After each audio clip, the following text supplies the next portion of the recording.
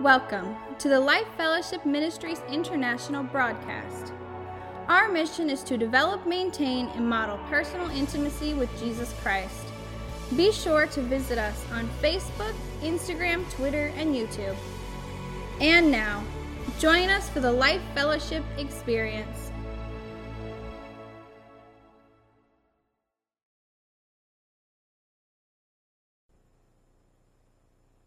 Heavenly Father, we thank you for this day, and Lord, we thank you for your love that you so mercifully and so abundantly pour into our hearts and lives. And Father, we just pray that you would open our spiritual eyes this morning to see you with greater clarity, that you would open our ears to hear your voice speaking to our hearts, that you would open our hearts to receive everything that you have for us today, and that you would give us fresh insight and revelation into the things that are coming, and your word, Lord God, that would come alive and just resonate within us. And Father, we pray that you would just pour into us today in a mighty way. And we pray this prayer with great expectation in Jesus' name. Amen. Amen. You may be seated. Warrior Youth and Children's Ministry, you're welcome to go back. And I want to again welcome you and thank you for joining us this morning. And I'm so excited about this message today. Over the past several weeks, we've been exploring some of the many signs and warnings that Jesus said would come in the end days. And so these messages are not intended to be a doom and gloom, but it's to give us insight, because we don't know if the Lord is coming back during our lifetime, but we need to be training and equipping our children. We need to be ready. And so Jesus was clear, the Word is clear on what the end times will look like. So that's why I've been looking at these, why we've been going through these messages, and things just seem to be getting crazier. I mean, just the insanity of the things that are happening around us. So last week, I unpacked several potential reasons for the hatred and anger that we're seeing toward others. And we know that God is love, and God has called us to love others.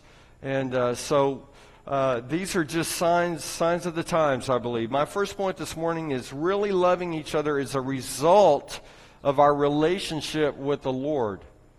To really love one another on this level is a result of our relationship with the Lord. And I've mentioned this to you many times before, but if you would recite this prayer, I think God really honors this prayer. If you would just recite this prayer, just say, Dear Jesus, help me to love others like you love me and you love them. And I think as we pray that prayer, I think God honors that, and God begins to change our heart and our perspective toward others. So in Matthew 24, Jesus is specifically talking about the end times and his return. And we looked at a couple of these scriptures last week, but I want to kind of tie some stuff together here. So let's look at Matthew 24. We'll be going through verse 10 through 31, 36 through 44. But in verse 10, Jesus said, "And many will turn away from me and betray and hate each other." Then he says, if someone says, I love God, but hates a Christian brother or sister, that person is a liar. Pretty strong words. He goes on to say in verse 21, and he has given us this command, those who love God must love their Christian brothers and sisters. And so I looked at this passage of Scripture, and I did a little bit of a word study. And when we read this word "must," we must love our Christian brothers and sisters. Many of us may see that as a command, and it is somewhat of a command. But this word "must" doesn't mean or equate to a requirement. I've said this before. I've said, I don't like them very much, but I've got to love them. And we think that it's from that context that we must love our brothers and sisters, even those that are difficult. But it's really, this kind of love comes from this relationship where God is transforming our hearts. And you know, somebody may say, okay, all right, Pastor, you're getting all religious here with this love stuff. No, it's not about that. It's about a transformed heart and life where we really love people, not because we're required to, or not because the Word says we must love one another, but because our hearts are changed and we really do love these other people around us. I think that this is a supernatural transformation that God does in our lives to help us really love people. Those who love God must also love their Christian brothers and sisters. See, from the context of what the Scripture is talking about, we must love them, not because of it's a requirement. It's because we are compelled, because we are driven, because we truly love them. I know that all of us have been betrayed. I know that all of us have been hurt. I know that all of us have been stabbed in the back. And, you know, we've had some things personally where, you know, people have turned on us and talked about us and stuff like that. And we're thinking, all we've done is try to love these people. All we try to do is help them in their marriage, in their family, in their home. And then they go out in the community and then they backstab us and talk about us. And we're like, what? What have we ever done? And I'm sure that's happened to you too, where you've just loved someone and you've tried to help them or whatever, and then they go out and they talk about you, they talk bad about you, and you're like, what have I ever done? But see, here's the thing. We need to continue to love those people. And it's only through the presence and the power of God and this transformation that we can love those who talk about us, that we can love those who stab us in the back and do all those things. And so that's what Jesus is talking about here, that we have that kind of love, that we are so connected with Him, that we love people, that we're compelled, we're driven in spite of what they've done and what they've said. So that's what the Scripture is talking about, that we really, really love people. We don't just talk about it, but we go out and live it.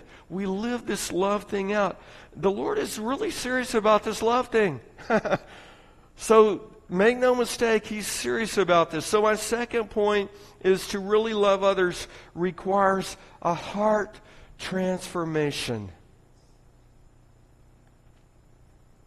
Let's read on here in Matthew 24. And many will turn away from me and betray me and hate each other. I believe that the Lord is bringing exposure to hearts.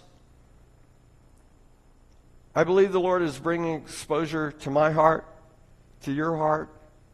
And He's really bringing some things to light because He really wants us to get this love thing. He really wants us to grow and mature. And He really wants us to love other people. But, you know, I don't always see that reflective in the body of Christ. Sometimes the things I see and read are not reflective of what I believe that God has called His people, the church, to live and to be. Racism in the church, hatred of others in the church. Listen, those things should not be. But yet we see those things, talking about others, putting them down, allowing our wounds, and I talked about this a couple of weeks ago. Sometimes we filter things through our woundedness, right, and through our hurts. And so sometimes people will create division because of their woundedness. And I've heard of, well, I know of people that have left the church because a pastor has had moral failure, and they probably should leave the church, that church, if a pastor's moral failure, or there's not leadership to hold accountability or whatever. But then I've heard people say, well, you know, what happened with that pastor? I'm never going to church again.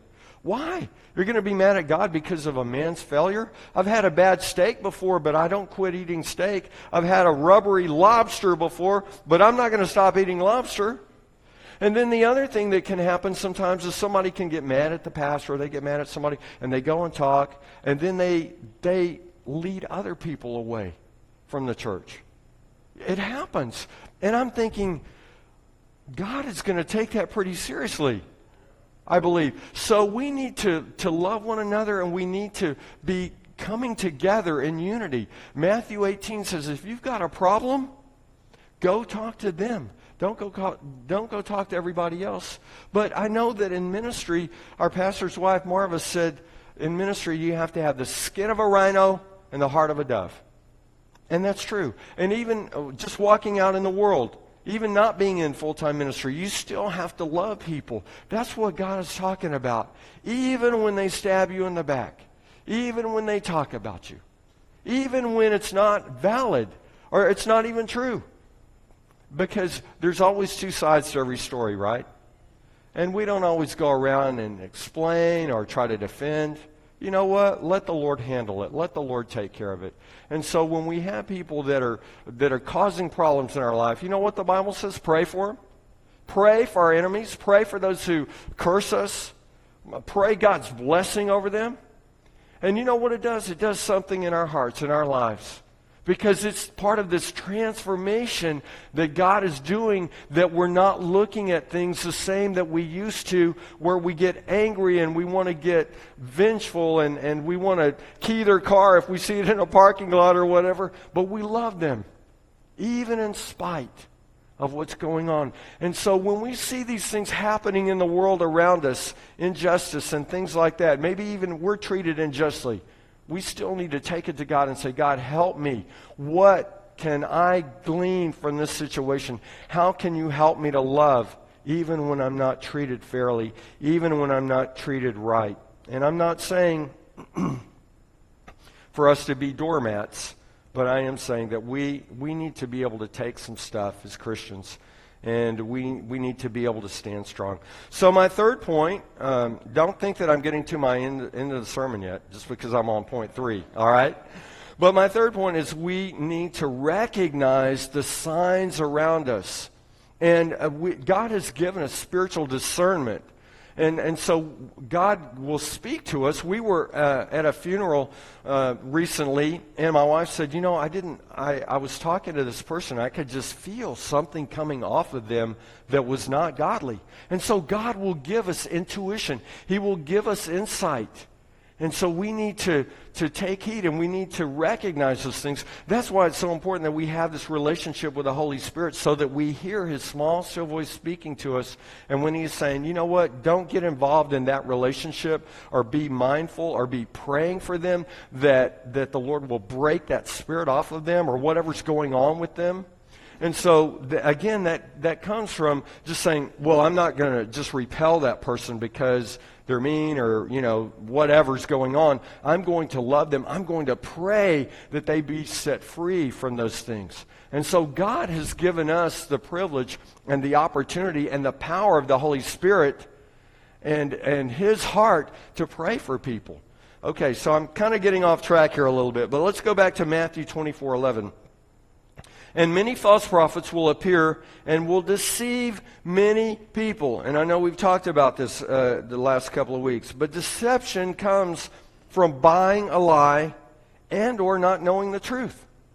So if you buy into a lie, you can go down a path. Or if you don't know the truth. Someone may say, well, you know, let's just use this as an example. Someone may say something about Cliff.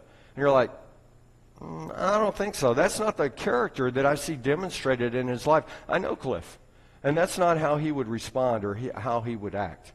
You know, so when we don't have the truth of the Word of God, we can buy a lie. And I think that's what's going to happen and may even be happening today, where people don't know the truth of the Word of God. And so if you don't know the truth, you may buy into anything. You may begin to believe everything. But we need to come back to the Word of God and say, does it line up with the Word of God? Yes, it does. No, it doesn't. So deception comes and will continue to come. So we need to be mindful, and we need to know the truth, and we need to know the Word of God so we can discern if it's a truth or if it's a lie. Let's look at verse 12 in Matthew 24. Jesus is still talking here about the end times. And He says, sin will be rampant everywhere, and the love of many will grow cold. So what is the determining factor here? I think the key is love. That, you know, He's saying sin will be rampant everywhere. Do we see it escalating? I think we do. Do we see the love of people, people's hearts becoming hardened and the love of people growing cold? Oh, I don't care about them. I don't care about this. All I care about is me. It's all about me. And so these are signs of the times. Now, I know people have been selfish all their life for thousands of years. We're born selfish, right? We come into this world and it's all about us. We're hungry, we cry, we get fed, we cry when we need to be changed. Some of us still cry when we need something from our wives. No, but we're basically born selfish, and so God is trying to do something in our hearts and lives. And here's another thing. If we really loved people, do you think we'd have a greater respect for life and for other people? Would we be killing people if we really love people? Would we be destroying their property? Would we be robbing and looting and all those kinds of things? Again, it goes back to the supernatural love. This is not a natural thing for us to really love people on the level that I'm talking about this morning. It's that supernatural love and that transformation that God is doing in our hearts. And I have to say that I'm so overwhelmed by the love that I feel in this place from all of you. There's something special here in this place. And you know what I'm talking about. When you walk in, you feel the love as we connect with one another and we fellowship together. Even with the mask on, you still feel the love because it's here, it's present. Verse 13. But the one who endures to the end will be saved.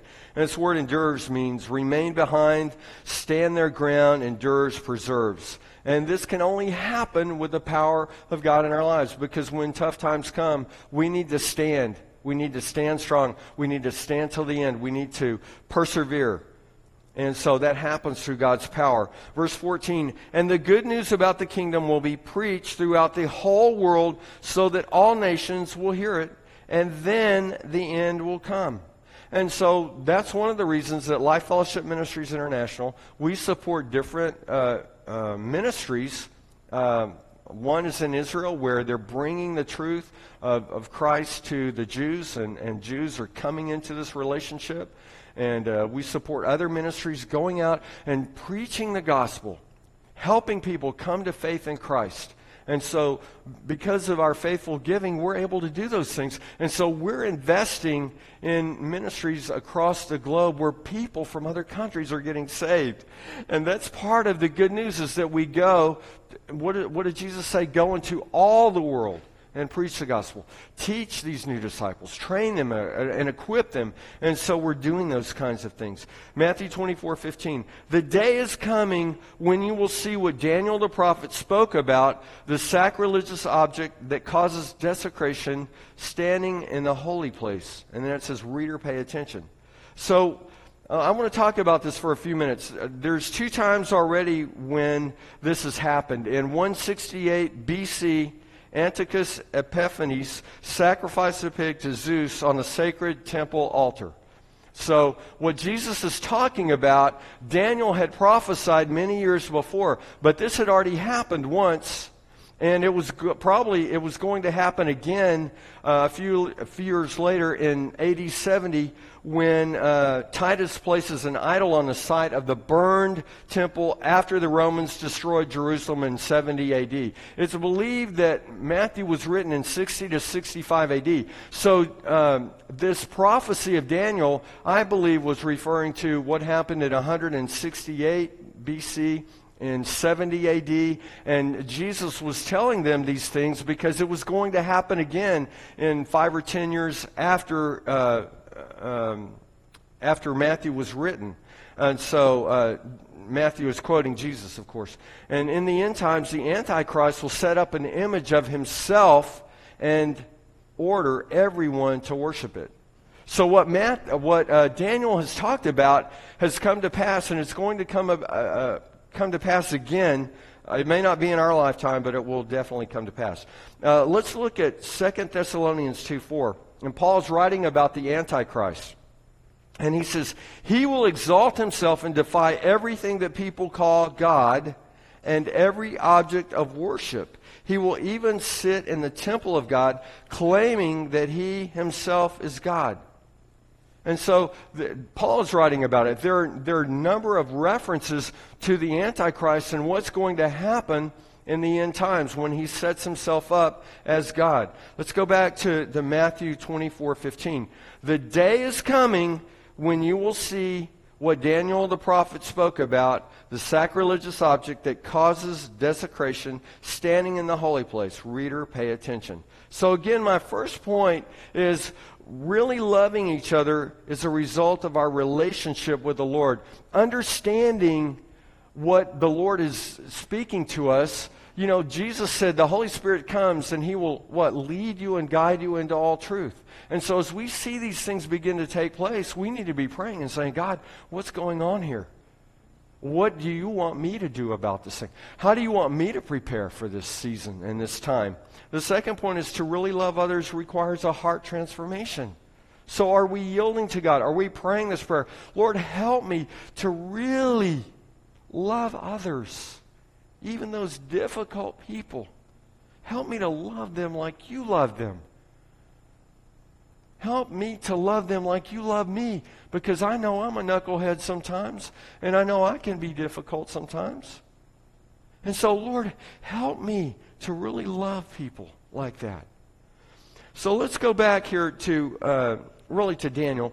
Gabriel the angel gives Daniel insight and understanding of his vision, and I believe that this refers to the end times and the 7 years of tribulation that we talked about a few weeks ago. Daniel 9:27. And he says, the ruler will make a treaty with the people for a period of 1 set of 7, but after half this time, he will put an end to the sacrifices and offerings. So remember we talked about, a few weeks ago, we talked about pre-tribulation. There are people that believe the Lord is coming back pre-tribulation, before the tribulation period starts. I think this scripture is referring to that, the 7 years, because it says, in half that time, 3.5 years, they will not be allowed to offer sacrifices or offerings, right? So, and I believe that's where the mid-tribbers come in. Remember, we talked about mid-tribulation. Those people believe that the Lord will come back at 3.5 years into the tribulation period, the 3.5 years. And I believe that's when the Antichrist puts an end to sacrifices and offerings. So I think that's what this scripture is talking about. And then we have the post-tribulation people who believe that Christians will go through the tribulation period and that the Lord will come at the end of that. So that's called post-trib, at the end of the 7-year tribulation period. And you know that we're pan-trib, however it pans out, you know. I have a feeling, I have an impression when I think the Lord's coming back, but as we'll read again here, nobody knows. So it doesn't really matter, you know, I don't know. But what I encourage you to do is read the scriptures. You know, ask the Holy Spirit, what are you saying to me? And again, Jesus says that nobody knows when He's coming back. So I don't know that it really matters. But if you're interested, you know, it doesn't hurt to ask the Father. Hey, we ask Him for other things. Lord, I need some help. Will you help me to really love others? Will you help me in this situation? So anyway, let's read on here in the last half of verse 27 of Daniel 9. He will put an end to the sacrifices and offerings. And I was thinking about this, and I was thinking, well, Christians no longer sacrifice animals or anything like that. We know that Jesus came as a final atoning sacrifice. Before Jesus, they did offer sacrifices for their sins. But other pagan religions do. They still bring offerings to Hindu idols and gods and offerings to Buddha. So this Scripture is not only talking about Christians, but it's talking about all religions. He's going to stop the sacrifices and the offerings. And the Antichrist will set himself up as God and institute a one-world religion. Let's look at 2 Thessalonians 2:4, and I think this is emphasized, my emphasis here. He will exalt himself and defy everything that people call God and every object of worship. He will even sit in the temple of God, claiming that He Himself is God. So He's going to defy everything and every object of worship. It doesn't matter if you're a Muslim, it doesn't matter if you're a Hindu, it doesn't matter if you're a Christian. Now, we're not concerned about the other religions, right? But the point is that He's going to set up this one world religion, and everybody's going to have to submit. Well, we don't have to submit, and we won't submit to that as Christians, but it doesn't just impact Christians. It impacts Muslims, Hindus, everything that people call God. and he's going to claim that he's God. And the Lord is warning us. And we have, even greater, we have the Holy Spirit to lead us and say, hey, this is going on. Take note. Take note.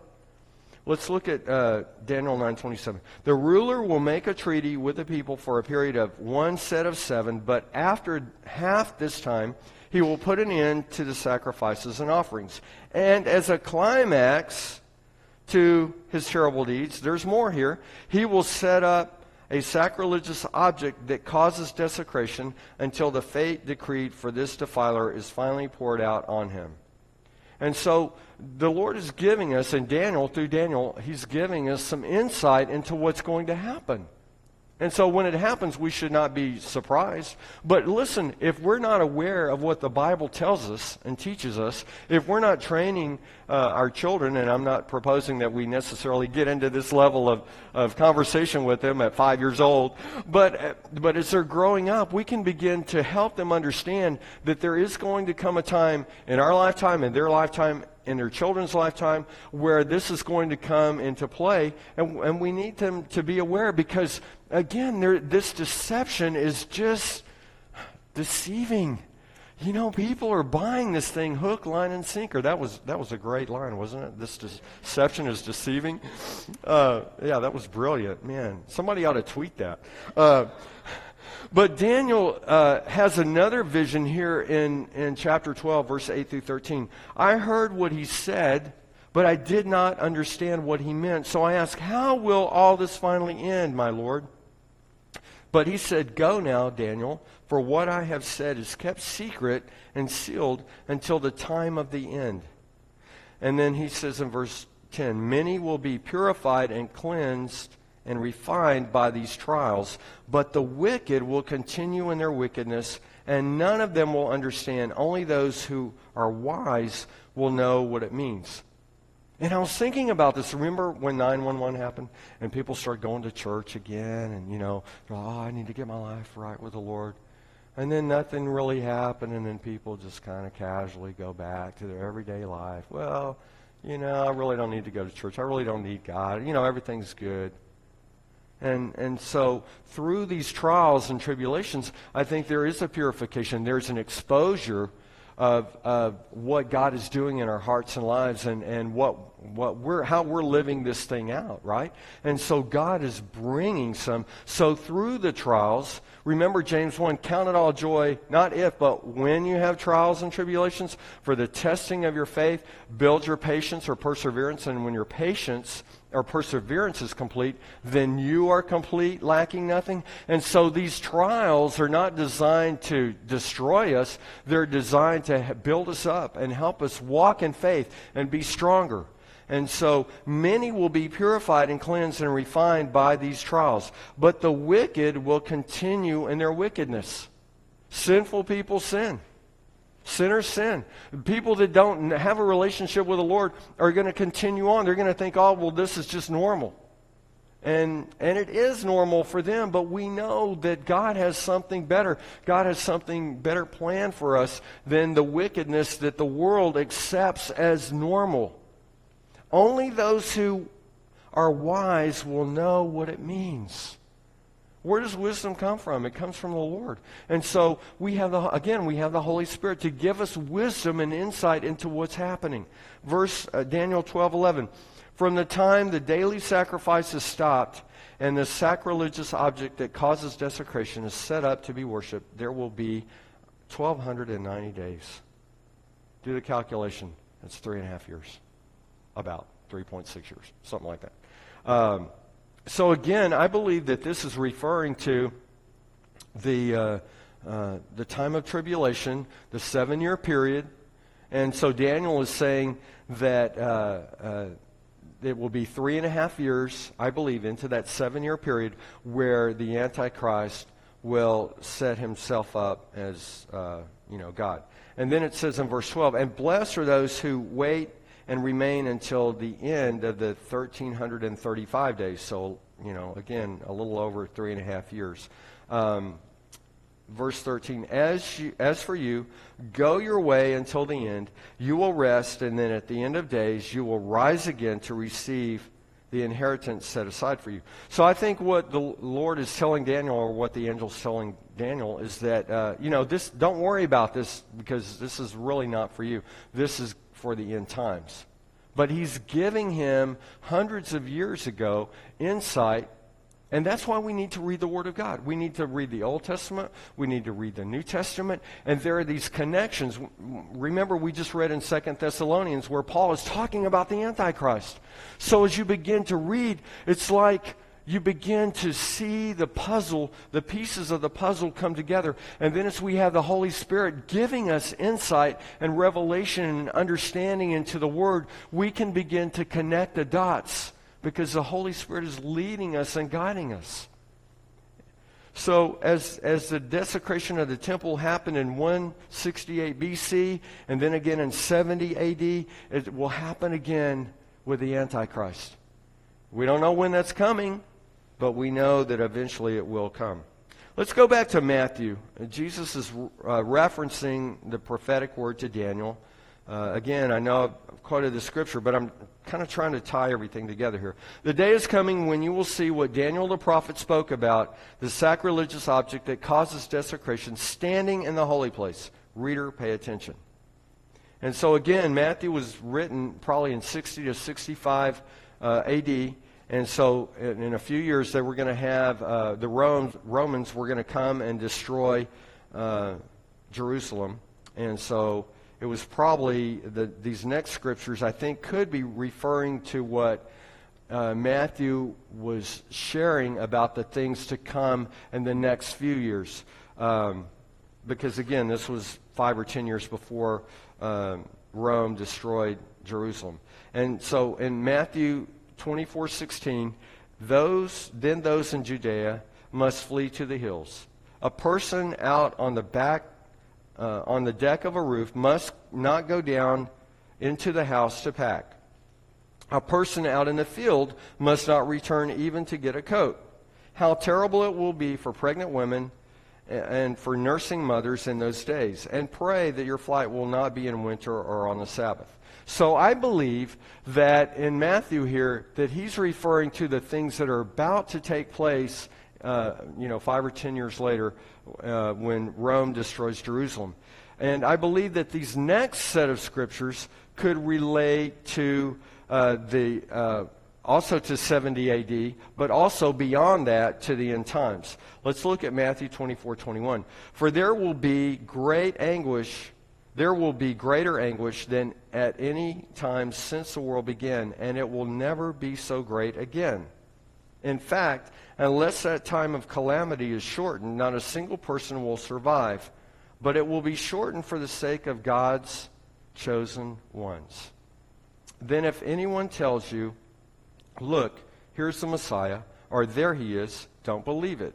For false messiahs and false prophets will rise up and perform great signs and wonders, so as to deceive, if possible, even God's chosen ones. 2 weeks ago, I talked about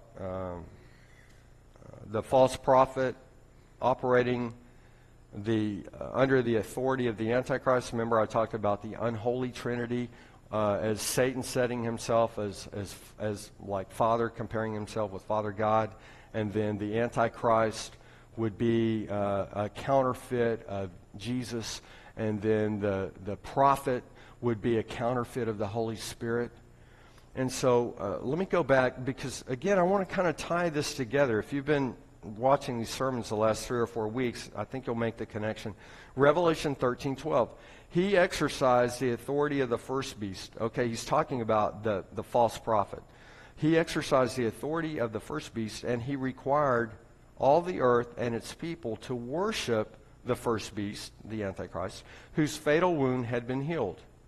Verse 13, he did astounding miracles, even making fire flash down to earth from the sky while everyone was watching. And I remember reading some of these scriptures years ago when I was younger, before they had the internet. And I thought, how is that going to happen? How is everyone going to be able to see this happen? Well, I think it could happen now. We have YouTube. We have Facebook Live. We have cameras everywhere. We have access to see something on the other side of the world while it's happening. So I think, 50 years ago, God can do anything. His word is true. So if he says it's going to happen, it's going to happen, right? But now we see that clearly that this thing could happen where it could be on the other side of the world and we could see it. Revelation 13:14, and with all the miracles he was allowed to perform on behalf of the first beast, he deceived all the people who belong to this world. So we have the false prophet, the counterfeit Holy Spirit, doing these things under the authority of the Antichrist to what? Deceive many people. Verse 14 continues, he ordered the people to make a great statue of the first beast who was fatally wounded and then came back to life. He was then permitted to give life to the statue so that it could speak. Then the statue of the beast commanded that everyone refusing to worship it must die. Listen, this is going to be impressive to have this statue begin to speak and demand that people bow down and worship it.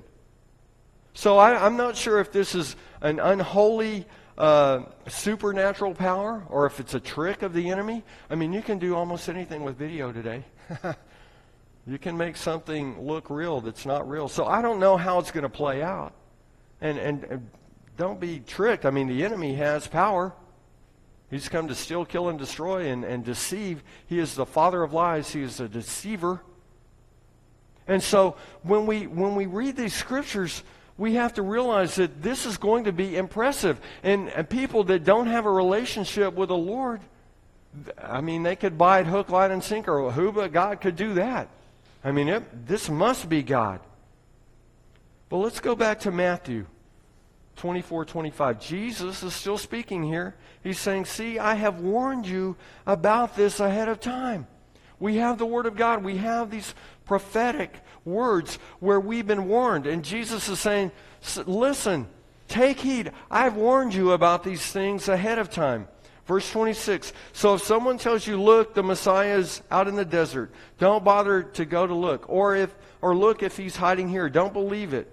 For as lightning flashes in the east and shines to the west, so it will be when the Son of Man comes.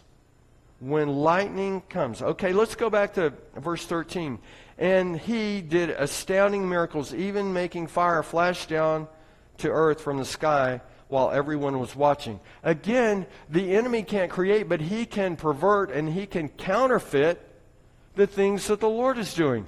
And I find it interesting that Jesus says, when I come, this is what you're going to see. You're going to see this fire flash down. But yet we're also seeing where the Antichrist or the false prophet is able to do seemingly the same kind of thing. Do you see how people can be tricked and confused? And they'll be saying, well, this is what Jesus said. And look, this is what I'm doing. It's a counterfeit. It's not the authentic. It's not the real, genuine article. But people of the world are going to be deceived. And so there are people out here in our lives, and I'm not proposing that you get into a discussion about eschatology and the end times and all those kinds of things. But the thing is, are people coming into a relationship with the Lord that are lost?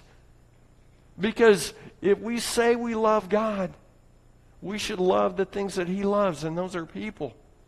And there are people that are going to be tricked and deceived and not know the truth. Matthew 24:27. For as the lightning flashes in the east and shines to the west, so it will be when the Son of Man comes. Just as the gathering of vultures shows there is a carcass nearby, so these signs indicate that the end is near. Immediately after the anguish of those days, the sun will be darkened, the moon will give no light, the stars will fall from the sky, and the powers in the heavens will be shaken. Verse 30. And then, at last, the sign that the Son of Man is coming will appear in the heavens, and there will be deep mourning among all the peoples of the earth. Why are the people mourning? I think because those in the world will realize they have missed it. They've been tricked. They've been deceived. They have missed. Verse 30 continues, and they will see the Son of Man coming on the clouds of heaven with power and great glory. And he will send out his angels with the mighty blast of a trumpet, and they will gather his chosen ones from all over the world, from the farthest ends of the earth and heaven. Let's skip down to verse 36. However, no one knows the day or the hour when these things will happen, not even the angels in heaven or the Son himself. Only the Father knows. So we don't know, but we're giving signs. And Jesus said, listen, I'm giving you some warning. I'm giving you some insight into what's going to happen. And he goes on to say in verse 37, Matthew 24:37, when the Son of Man returns, it will be like it was in Noah's day. In those days, before the flood, the people were enjoying banquets and parties and weddings right up to the time Noah entered his boat. People didn't realize what was going to happen until the flood came and swept them away, swept them all away. That is the way it will be when the Son of Man comes. 2 men will be working together in the field. One will be taken, the other left. 2 women will be grinding flour at the mill. One will be taken, the other left. So you too must watch, for you don't know what day your Lord is coming. So if he were to come today, are you ready? What's your relationship with him like? Are there some things maybe you need to take care of? Maybe do you need to go and ask forgiveness from someone? Maybe do you need to extend forgiveness to someone? Maybe do you need to, I don't know, fill in the blank? So what if he came today? Would you be ready? Understanding this, verse 43, if a homeowner knew exactly when a burglar was coming, he would keep watch and not permit his house to be broken into. You also must be ready all the time, for the Son of Man will come when least expected. It will be like in the days of Noah, where people will be partying and they'll be having weddings and they'll be oblivious to what's going on. I don't think that it's because there's nothing going on. I think that they have become so conditioned that they don't even see it anymore. And so we, as Christians, having the Holy Spirit, will recognize the times, will understand the times, and we'll be waiting and ready. Remember, a few weeks ago we talked about the 10 virgins. 5 had oil, 5 didn't have enough oil. And oil represents the Holy Spirit in the Word of God many times. And so I think that's going to be, I think that's another thing that Jesus was trying to say. Be ready. Have oil in your lamps. Have the Holy Spirit in your life. And be ready and be prepared, because you're going to need that. The Son of Man will come when least expected. So my first point this morning is really loving each other as a result of our relationship with the Lord. And you know, we talk about this all the time. Our mission is to develop, maintain, and model personal intimacy with Him. It's about this relationship. And then the second point is to really love others requires a heart transformation. And my third point is we need to recognize the signs of what's going on around us. Will the Lord return in our lifetime? I don't know. Maybe, maybe not. Nobody knows. But we need to be ready. And here's the other thing. There are people around us that are not ready, that don't have a clue. And whether He comes back again or not, what is their relationship with the Lord like? Do they have a relationship with Him? If they were to die tomorrow, would they go to heaven or not? Remember the word that I shared from 5:13:20 at 5 o'clock in the morning. The world as we know it will soon come to an end. And again, I'm praying because I don't know what that means. I don't know the fullness of what that means. But I know that we're seeing the world in chaos right now. And it could get worse. Could get better. Could get worse. We could have great revival. That would change the world as we know it today. It could get worse. That could change the world as we know it today. I don't know. But that's why we need to be praying and seeking God and saying, God, what are you saying to me today? And how can I go out and live this thing out? How can I walk in accordance with your will, your purpose, your plan for me? And then how can I share the hope and the love of Christ with others? And it begins with us having a transformed heart and having that level of love. I'd like for you to bow your heads and close your eyes. Maybe you're here this morning and you would like to rededicate your life to the Lord, or you want to give your life to the Lord. If that's you, would you slip up your hand? I want to pray with you. Anybody here this morning? I want to go ahead and pray this prayer because there may be somebody watching online. And if that's you, would you just pray this prayer? Just say, Dear Jesus, I ask you to forgive me of my sins. I ask you to come into my heart and life. And I receive your forgiveness for all the things that I've done, all the sin in my life. And I ask you to just give me a fresh start today, a new beginning today.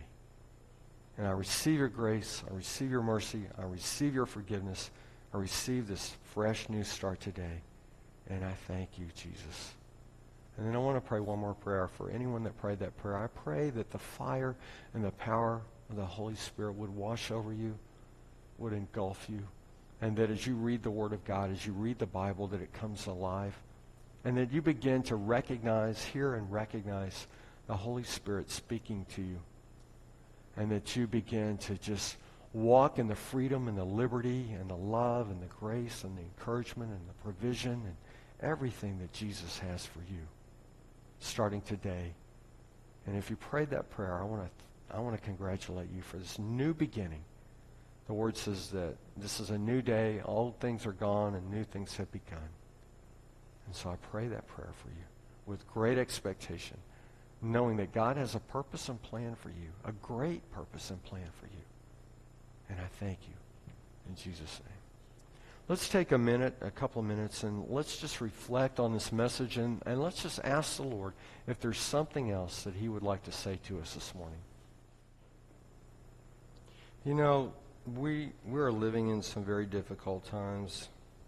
And I know these messages are kind of hard, but I think they're needed. I think we need to recognize the signs. I think we need to get serious about our relationship with the Lord and reaching out to other people that don't really know Him. There are a lot of people that know about Jesus, but I wonder how many of those people actually have a relationship with Him. And so these messengers are not sent to, they're not to scare anybody or freak anybody out. But it's a warning. And we need to take heed because Jesus said, wake up. I'm showing you these things. Take note. So I want to thank you for being here this morning. And let's recite this blessing. Did you have something to share? Okay. So let's recite this blessing. If you'll stand and let's bless one another. If you'll recite this with me. May the Lord bless you and keep you. May the Lord cause His face to shine upon you and be gracious to you. May the Lord lift up His countenance upon you and give you peace. Amen. Thank you for being here this morning. And I want to challenge you as always, go out and live it. We hope today's message encouraged you. For more information about our church, please visit our website, lifefellowship.me. We invite you to join us again next week for another life-changing, uplifting message. And remember to live it!